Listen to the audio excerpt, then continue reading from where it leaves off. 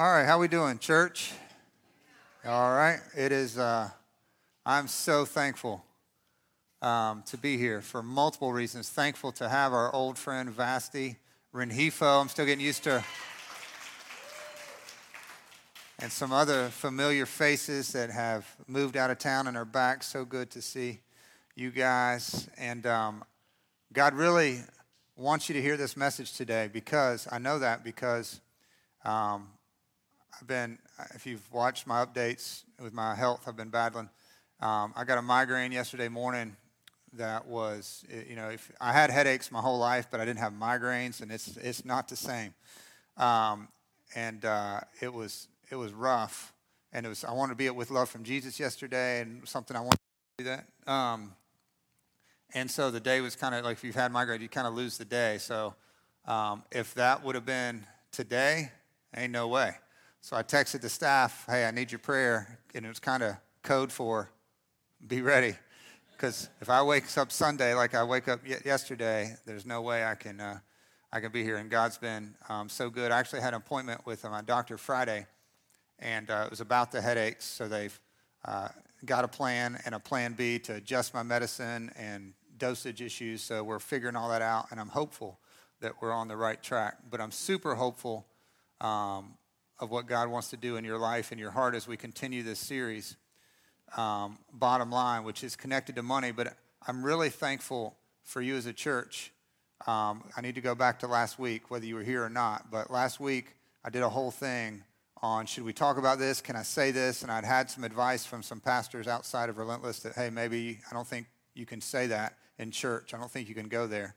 And we went there. So the two words were white supremacy. So we talked about that, the ideology of that, and I've been so encouraged in the last week. Now, maybe I'll get a really nasty email today, but I got some beautiful feedback.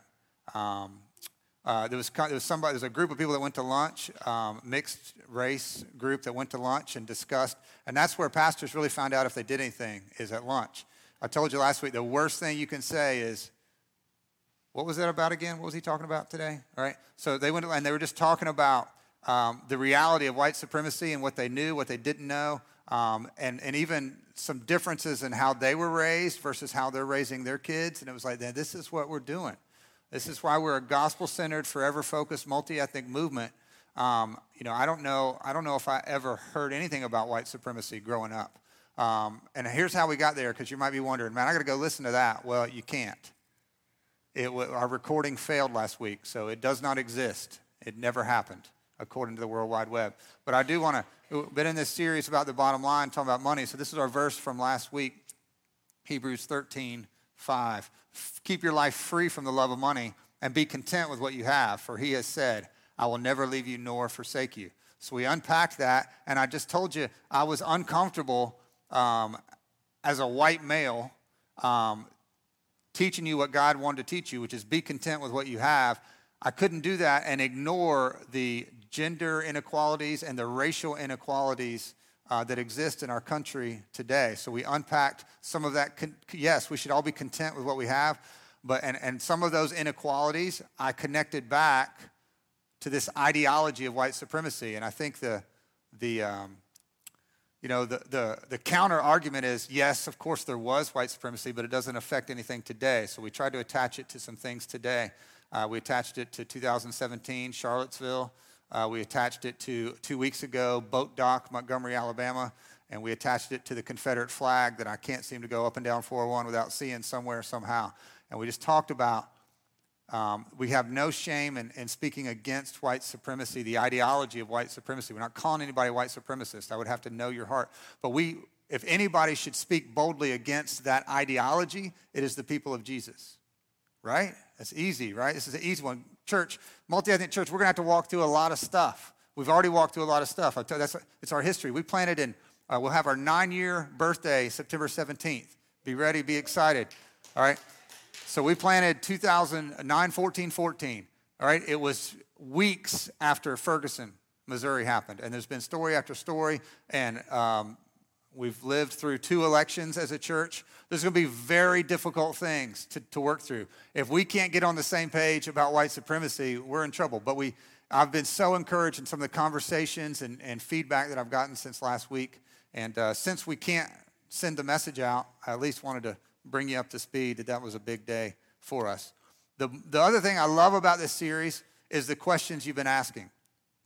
I love it when people come up to me and say, what about this? So last week, a guy came up, because we preached that verse, be content with what you have. A guy came up to me right after church and said, what about, like, drive and ambition? Like, are we not allowed to have, what do we do with our ambition? Does being content mean we can't have drive and ambition? I was like, no, it doesn't mean that. But I didn't have much else for him. I was like, just wait till next week. I'll hit that next week. So here I'm hitting it right now. And I actually stole a line from the gospel singer Kirk Franklin. I was reading up on this, and he said, as far as ambition and content go, one has to drive, one has to ride. All right, that's a pretty good statement, right? Meaning, if me and you are going somewhere, we both can't drive. If I'm driving, you're going wherever I take us. You're right? So one has to submit to the other. So contentment has to drive the car, and ambition needs to be there. What we don't want, Relentless, is a church full of people without ambition. Right? That is not healthy or good. God gave you ambition and drive. It just has to bow down, right, to contentment. Right? So contentment, and the beautiful thing about both things is they come from the same place. Your contentment comes from Jesus. He's the one that gives us contentment. Right? And our ambition and drive comes from Jesus, right? We honor him with excellence, right? If you're being promoted at work because you're doing a good job, God gets glory in that if you're known as a Christian. So don't hear anything we said last week as a anti-ambition. We're pro-ambition, we're pro-drive. We just think our ambition should follow and bow down our contentment because we're commanded to be content. Here's another question I was asked. The very first week we started the series, the bottom line, we unpacked Matthew 6:24, and Jesus said, nobody can serve two masters. You either love the one and hate the other, or vice versa. You cannot serve both God and money. And this young lady, college student named Lovely, she's a lovely young lady. Her name is Lovely. That was funny. No, not at all. A little bit funny. She came up, she said, hey, what if I want money so I can help people? Like, what if I want to make a bunch of money so I can help people? Is that bad? I don't think so. I like how she's thinking. I was like, no, that's not bad. The desire to help other people, that's godly. That's who we are. That's how we leverage our money. We'll talk more about that next week. But I said, but you also have to listen to what Scripture's saying. There must be some danger in having money that is specific to people that have money that we need to watch out for, which is where we're going to jump in today. This is a crazy, if you think about it, it was countercultural then, it's countercultural now. All right, so listen to this interaction. Matthew, Mark, and Luke all give us this same account, so it's a really important conversation between Jesus and a man. Verse 16, Matthew 19. A man came up to Jesus and asked this question, Teacher, what good thing must I do to get eternal life? Right? It's the heartbeat. You may know people that don't know Jesus, will never come to church. Those are the people we want you to pray for and invite. We're a church for the untold and unconvinced. But it's the question that's been asked in different forms for centuries and centuries. He wants to know how to live forever. It's a great question. The problem with this question is the phrasing. What good thing must I do to get eternal life? And that's as a gospel-centered church, what does that mean? Well, the gospel is you can't do anything to get eternal life. It's not your goodness. What good thing? And that's what's crazy. This dude, I think, is 2,000 years ago, but I think he was American. I can't prove it, right? But you can go to, you go to Milwaukee, Wisconsin. You can go to Miami, Florida. You can go to Phoenix, Arizona. You can go to Boston, Mass. You can go to Kansas City, Kansas. You can go rural, urban, and you can survey the whole population. If you believe in God or not, what's your best guess at how to get to heaven if there is one? And the number one answer in every single place will be some version of be good, live good, let my good outweigh the bad. We're not a Christian nation, and that answer proves it. That is an offensive answer to Jesus. If you could good your way to Jesus, then Jesus is hanging on a cross saying, what do you need me for? That's the point of the gospel. You can't do enough good things to get to heaven. It's worthless. This dude thinks, hey, if I do good, I'll get eternal life. But he's coming to Jesus because he's the teacher And he's asking this great question. So just so you know, because Jesus isn't going to get to it here because he hasn't gone to the cross and risen from the dead. If you're asking that question, which would be awesome if you're here, like, what must I do to gain eternal life? It's not what you do, it's what you trust. It is a faith step. We say trust because believing in God doesn't do much, but it's a trusting. That's the faith and trust in Jesus is what gains you eternal life. Believing in what he did counts for you. Let's see how Jesus answers the question. He says, why do you ask me about what is good? Wrong question. There's only one who is good, and it's not you. He didn't say that. I added that in. If you want to enter life, keep the commandments. All right? And our guy says, which ones? All right? It's a good question, right? Give me the list, Jesus. Like, I got to keep the commands. All right, can you be more specific? Anybody, like you rule followers, you list takers, you people that just, there's nothing better in your life than crossing something off a list. This dude, like, I hope it's not a long list. Give me what I got to do to inherit eternal life. And Jesus replied, Jesus messes with him. He says, you shall not murder. You shall not commit adultery. You shall not steal. You shall not give false testimony. Honor your father and mother, and love your neighbor as yourself. All right, good list from Jesus. I say he's messing with him because what we know from the totality of Jesus' ministry and Scripture and the gospel is that's impossible. If that's what you got to do to get to heaven, nobody's going. Now, this dude might not have killed anybody. He might not have committed adultery, although remember, Jesus changed the rules. He said anybody who looks at a woman with lust in his heart has committed adultery with her in his heart. So he changed those to the deeper heart meaning. Maybe he didn't steal. Maybe he didn't lie, give false testimony. Maybe he did honor his father and mother. There's no way every second of this dude's life he loved his neighbor as himself. Who does that? Perfectly every day their whole life. Nobody. And that's the point of the gospel, right? And we have a church culture and a religion culture that teaches people that you got to be good to be with Jesus and get to heaven. You got to do this and do this. We're pro-obedience, but that's not what saves us. What saves you? Jesus and Jesus alone, right? That's why I share stuff about my own journey and my own headache and migraine and health issue and even in this series, some of my own struggles with my relationship with money. We talk about this series. We said we want your relationship with God to impact your relationship with money. We do that just to remind you that because you're on a stage doesn't mean you have it all together, right? In fact, the point is none of us have it all together. Some of us fake like we do better than others, and if you're one of those, you got to find a different church because you're hurting our vibe here, right? When we have people that are seemingly have it all together, it messes up two things. One, it makes people think that's possible. And two, it hurts your relationship with God because it's built on a fakeness and a fraudulent thing if everything's always great for you. It's just not real life. So Jesus used these commands because he knows, and we know from Scripture, that's how he answered the question. Nobody is good except for God.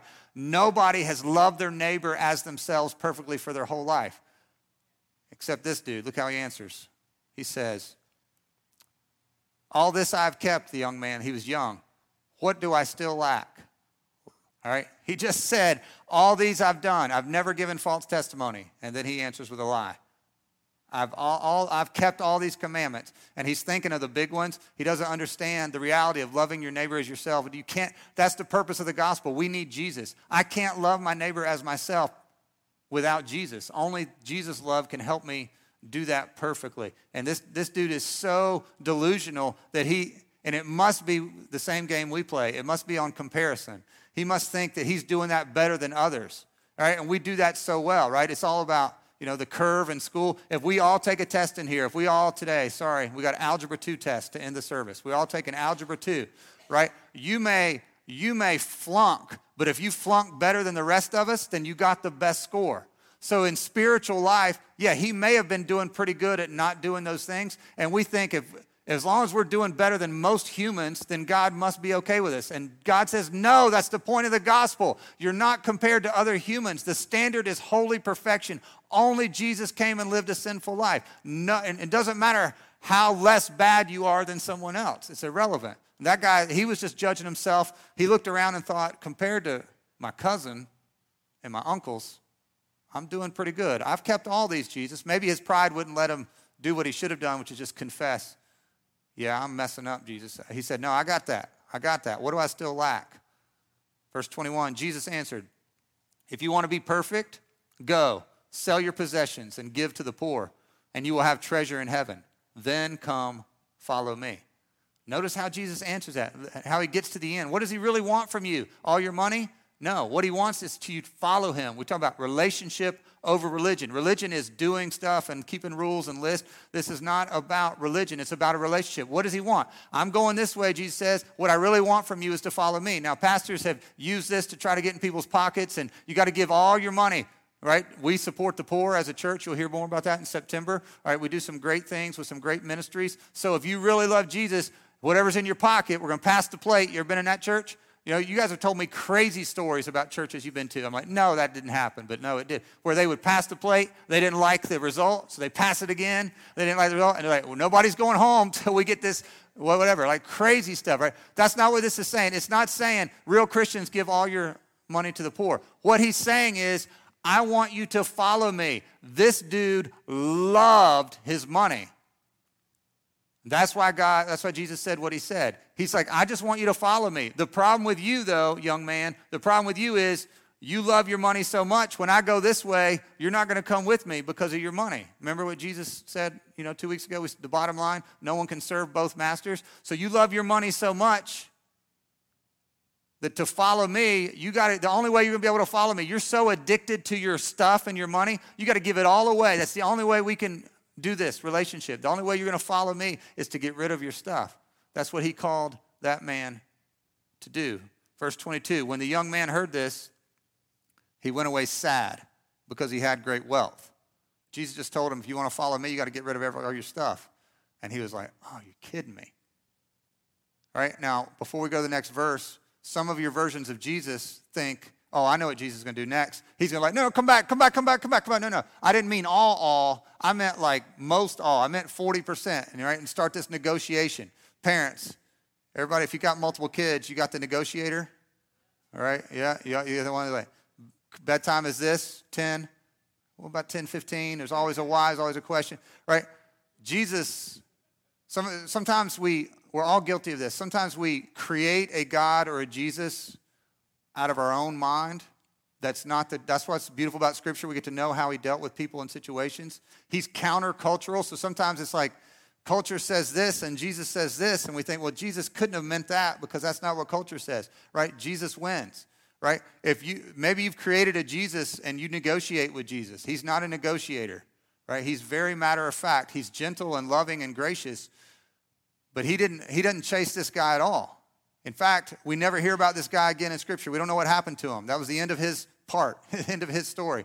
He walks away sad, and Jesus doesn't say anything because there's just no negotiation as far as he will not take second place. Either you serve God or you serve money. You can't do both. That was the point of the whole series. Then Jesus said this to his disciples, not to that guy. He says to his disciples, truly I tell you, it's hard for someone who's rich to enter the kingdom of heaven. I'll tell you again, it's easier for a camel to go through the eye of a needle than for someone who is rich to enter the kingdom of God. Jesus is, you talk about a countercultural, upside-down, revolutionary statement? Because in that culture, there was an assumption that if you're doing well, that God is with you and blessing you. And probably the reason you're doing well is because God loves you and has blessed you. And those were the people that everybody kind of applauded. And they're probably a little closer to God than to me because they got stuff, and that's proof. How would they do so well if God wasn't with them, right? So for Jesus then to say, it's hard for people with money to go to heaven. And then he uses this example, and people have tried to change this to say something else. I've studied it and read people a lot smarter than me. You know what he meant when he said it's harder for a camel to go through the eye of a needle than rich people to get into heaven? You know what he meant? He meant it's harder for a camel to go through the eye of a needle, right? It's not all this other stuff people have made up, but maybe he meant this. He was using a word picture that's ludicrous on purpose because that can't happen, and that's the point. Why? Why can't a rich man go to heaven, right? I think there's a lot to that. And if you're shocked by Jesus' statement, so were the disciples. Here's how they responded. When the disciples heard this, they were greatly astonished and asked, well, who then can be saved? These people are close to God. That's why God's blessed them with money. You're telling me they can't go to heaven. Then what does that mean for me? Well, who can get saved if rich people are in trouble? And Jesus looked at them, verse 26, and said, with man this is impossible, but with God all things are possible. Whew. Okay, so we got some hope here. So what is the deal? What is the danger? Why is Jesus, it feels like he's really harsh, right? Here's how I'm going to word it. I think it is difficult for the rich to recognize their own spiritual poverty. Think about that. Not financial poverty, but spirit. The gospel's built on. That's what we all, brothers and sisters. We don't put people on pedestals. What do I know about you? You can't good your way to God. Same about me. None of us have a behavioral resume that is worth anything in front of a holy God. So we're all on the same page. Well, Jesus is telling us that there's something that money does. When you do well, when you get a promotion, when you get a raise, when you make it, whatever that looks like for you, we don't mean to, but somehow, sometimes it causes us to look at the poor in a way that Jesus wouldn't want us to. Sometimes we look at ourselves in a way Jesus wouldn't want us to. And there's something about the gospel which is built on, I have this incredible need for Jesus. I can't get to God. I can't get grace and mercy on my own doing. I can only get it through Jesus. And there's something about when we get money that makes that difficult to admit, man, there's something I can't handle, right? Because money provides you, right? If you don't want to go to the store, you Instacart, right? And there's just all kinds of things that money makes things easier. Money can't buy happiness. I mean, it can buy a lot, right?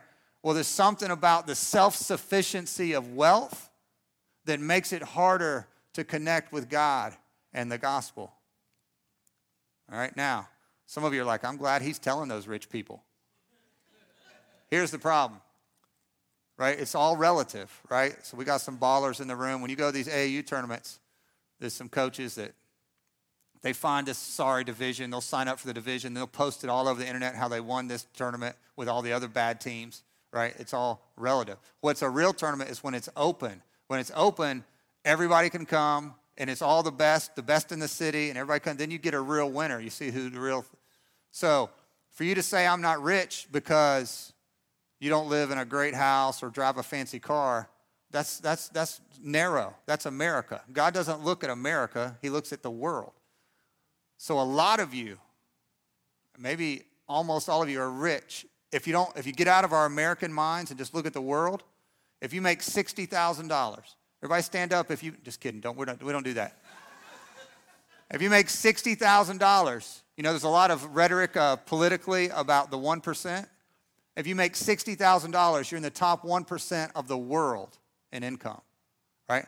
Now, if you make $15,000, you make 5 times the average in the world, right? To me, If you're in the top 20%, which if you have an automobile, I think 18% of the world has a vehicle, owns a vehicle. If you have an automobile, running water, electricity, clean water, indoor plumbing, you're in the top 20% of the world in what you have. And you think, well, I'm not in the top 20% of my neighborhood. That's irrelevant, right? To me, if you're in the top 20% of something, you're doing pretty well. And I think when Scripture says rich, I think that's us.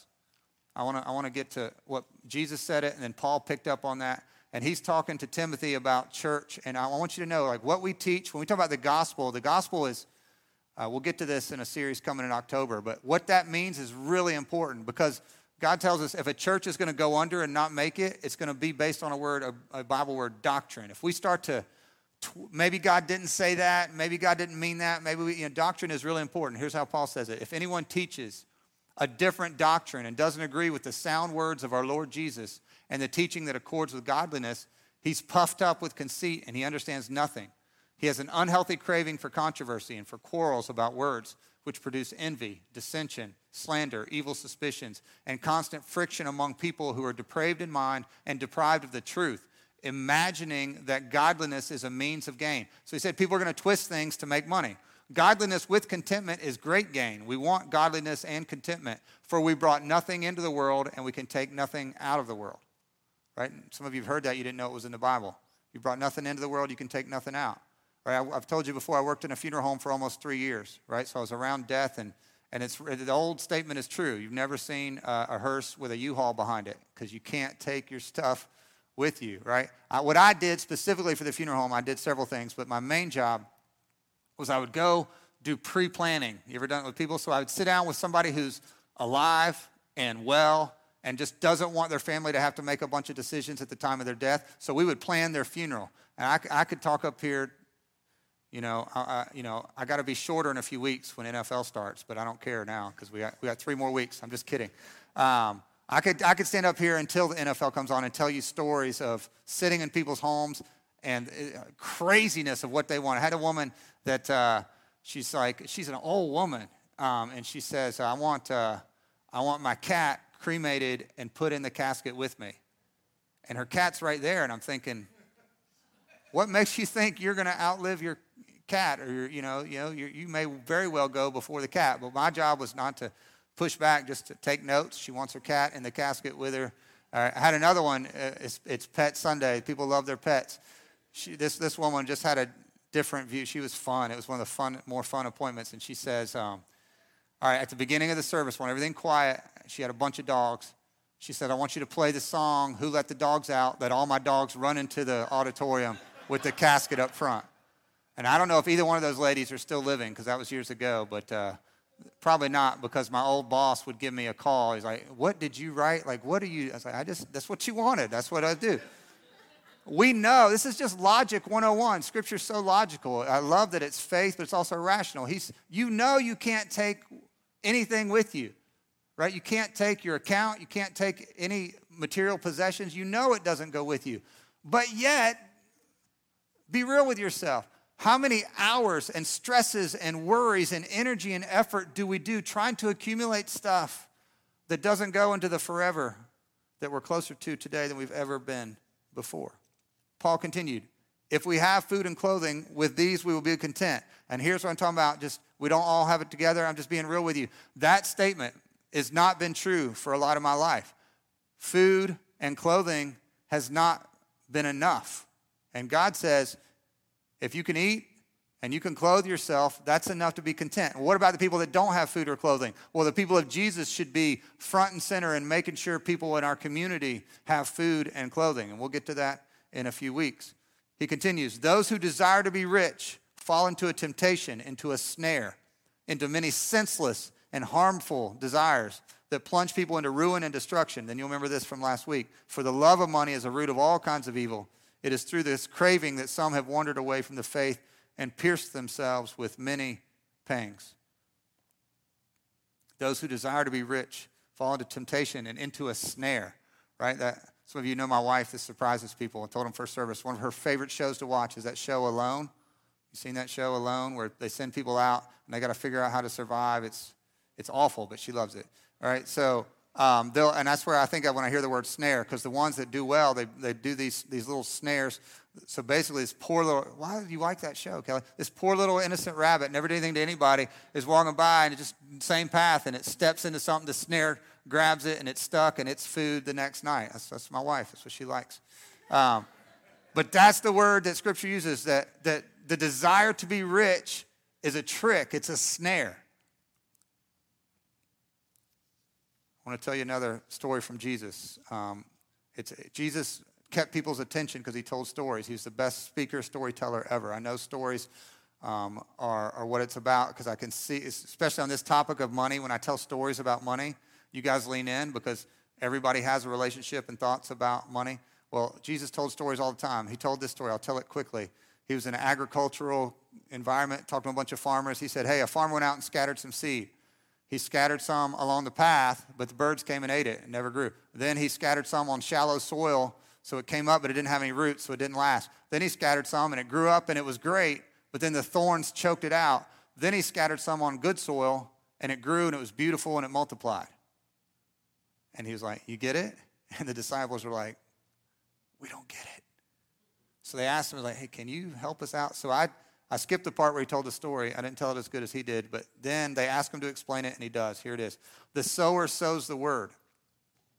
And these are the ones along the path where the word is sown. This is why we pray right here, because people can hear it, and our enemy, Satan, immediately comes and takes away the word that was sown in them, and it never grows. And these are the ones sown on rocky ground. Here we've seen this, right? The ones who, they hear the word and they receive it with joy, but they have no root. And they're good for a while, but when tribulation or persecution or pandemic, it doesn't say pandemic, arises on account of the word, immediately they fall away. And others are the ones sown among thorns. This is the point. They are those who hear the word, but the cares of the world and the deceitfulness of riches and the desires for other things enter in and choke the word, and it proves unfruitful. But those that were sown on good soil are the ones is who we want to be. We hear the word, we accept it, we bear fruit 30, 60, and 100 times. That's the church we want to be. We want to be a church that makes disciples, that leaves a Jesus imprint on our community, that helps those that need food and clothing, that helps people that are hopeless, right? There's a lot of people that have a lot in our community, but spiritually they're bankrupt, right? And we bring the gospel as the power is in the gospel. We want to bear fruit as a church and in our lives. But I want you to go back to that deceitfulness. There's the snare, Jesus' warning against the rich. It's all pointing to this. There's something that money lies about with us. All right, so let's name that deception. The lie and deception is that money can bring contentment to and satisfy your soul. That money can satisfy your soul, and it can bring that contentment that we all long for, right? And we could tell 1,000 stories of celebrities in our culture that, from our view, have everything anybody could want, and they're so empty, and they're struggling with life. And money, there's a deceitfulness of riches that if I just had, we see this in surveys, and we've seen the economic surveys. They did this years ago. They asked people in all the different groups. And I say groups because we got to be careful, church. There's so much against us, right? There's a multi-ethnic church. We say that the gospel unites people that culture says shouldn't be in the same room worshiping together or doing life together, right? So in our culture, there's a rich-poor war. They call it class warfare. And I don't like that word because think about it, class warfare. It comes from upper class, middle class, lower class. People have less class. They're a lower class of people. Like even our wording is jacked up. They're not a lesser class of people. How do God's people look at poor people? It's not, I wonder what they did to be out there, begging for food. That's not how we look at them. We look at them that they have something we need. They have a dependence on God because they don't know where the next meal is coming from. We should depend on God like that even if we do have food in the refrigerator, right? So there's something deceptive about a satisfaction of our soul. So I was telling you the income survey. They asked people, how much would you need to be like, I'd be content if I had this? You ever heard that? The people making 25 grand, if I could make 70, I'd be set. The people making 70, if I made 125. People making 125, if I had 250. And on up. He's like, well, I'd like to test that theory. If I made 250, I promise you I'd be content. And maybe you would. But Jesus is telling us, and it's true 2,000 years later, there's a deceitfulness of riches. There's something it promises that it can't deliver. And if you're looking at it to satisfy your soul, you may get it. You may not. But when you do, you're going to think, man, it's not all that I thought it would be. And if you are blessed, then there's a responsibility that comes with that. And we'll talk about that next week. But I just want us to name this deception of money, that if I had this, if I could pay that student loan off, if I could do this, I'd be set. Right? No, what Jesus says is if you'll follow me, you'll be content. And I'm a good God. I want to help you with that student debt. Like, I'm not going to ignore that. I want to help you with that. But I don't want your contentment to come from paying that off. Your contentment needs to come from me because I don't share. You either follow that or you follow me. It's one or the other. Now, I did some false advertising, and I apologize. I don't think I've ever done this before. 2 weeks ago, I said, in 2 weeks, I'm going to tell you a story that's going to blow your mind. And I told you, my wife doesn't want me to tell it, but I'm going to tell it anyway. All right? I ain't going to tell it. Why? Because I'm learning slowly. If my wife says, don't tell that story, probably shouldn't tell that story. All right? So let me tell you the point of that story as I close. The point of that story, my dad was a marketing and business teacher at high school before he became assistant principal, and he loved numbers. I've always loved numbers and math and stats for sports, good grief. I mean, I was such a nerd. My preacher thought it was the coolest thing. I would eat breakfast. This is going to blow some of you young people away. I would eat breakfast, cereal every morning, and I would read the paper. Yeah, it was a newspaper. You didn't know who won the game until the paper came. All right, so I would memorize box scores. So then I would go to church and hang out with pastors, and they'd be like, hey, what Barry Bonds do? Like, he's 3 for 4, 1 homer, 2 RBIs. I memorized all these box scores. Can't do that anymore. But I've always liked numbers. So I feel like I've been a pretty good manager of money because those are connected. And this is disconnected from the story, but I made a statement out loud in a conversation with my wife, and God really spoke to me in it just recently. The statement was, because I also, not by myself, there is checks and balances and accountability. We'll talk about that next week as far as how we deal with money as a church. I'm not a counter or a depositor or any of that kind of stuff, but I do, work with the budget and where our money goes and all those things.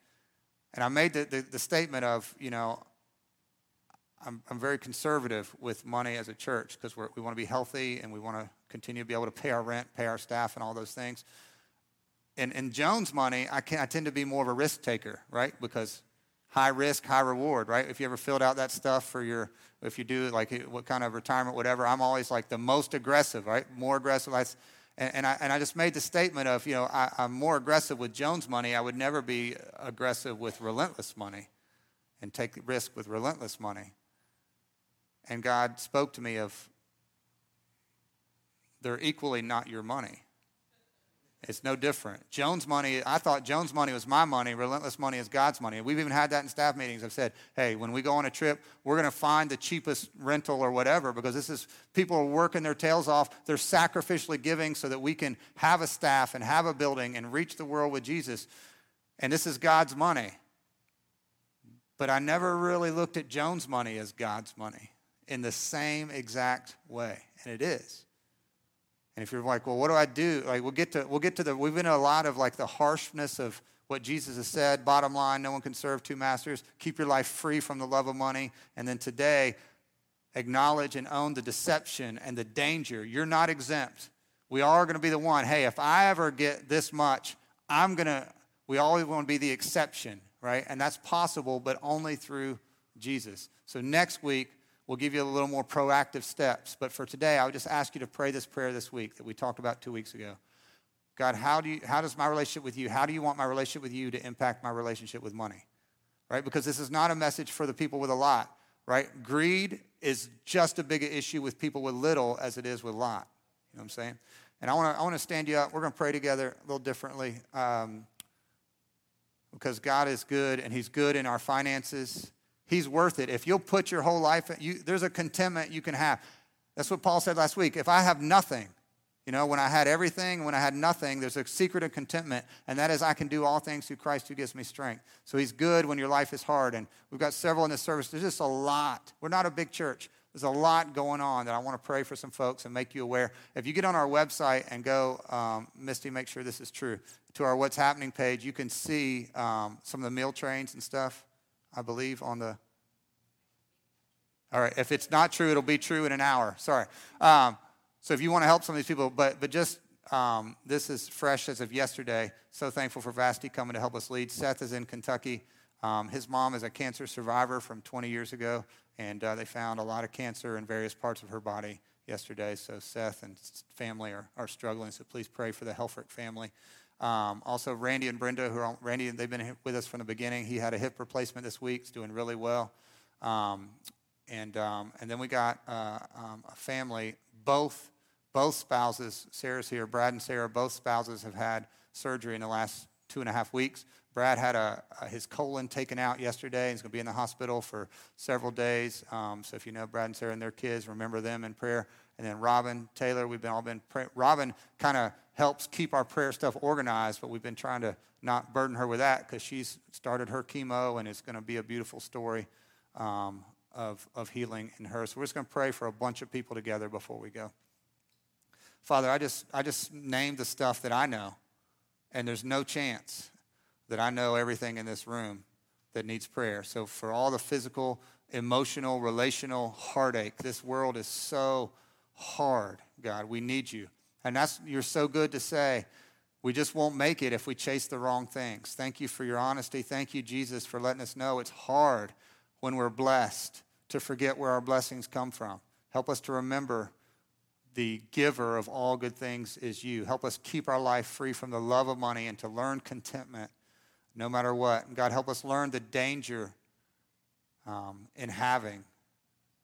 God, help us be generous. Help us be generous with our prayers, with food, with whatever. Help us view people with less than us in the way you would want us to. And God, help us be a church that multiplies, where we don't get choked, our life doesn't get choked away by chasing wealth or the deceitfulness of it. Pray you'd help us in that. And I pray for each of those families I just mentioned, God, that they would feel your love, your support. You would bless and heal in every single situation. We pray and go in Jesus' name. Amen. Y'all have a great week.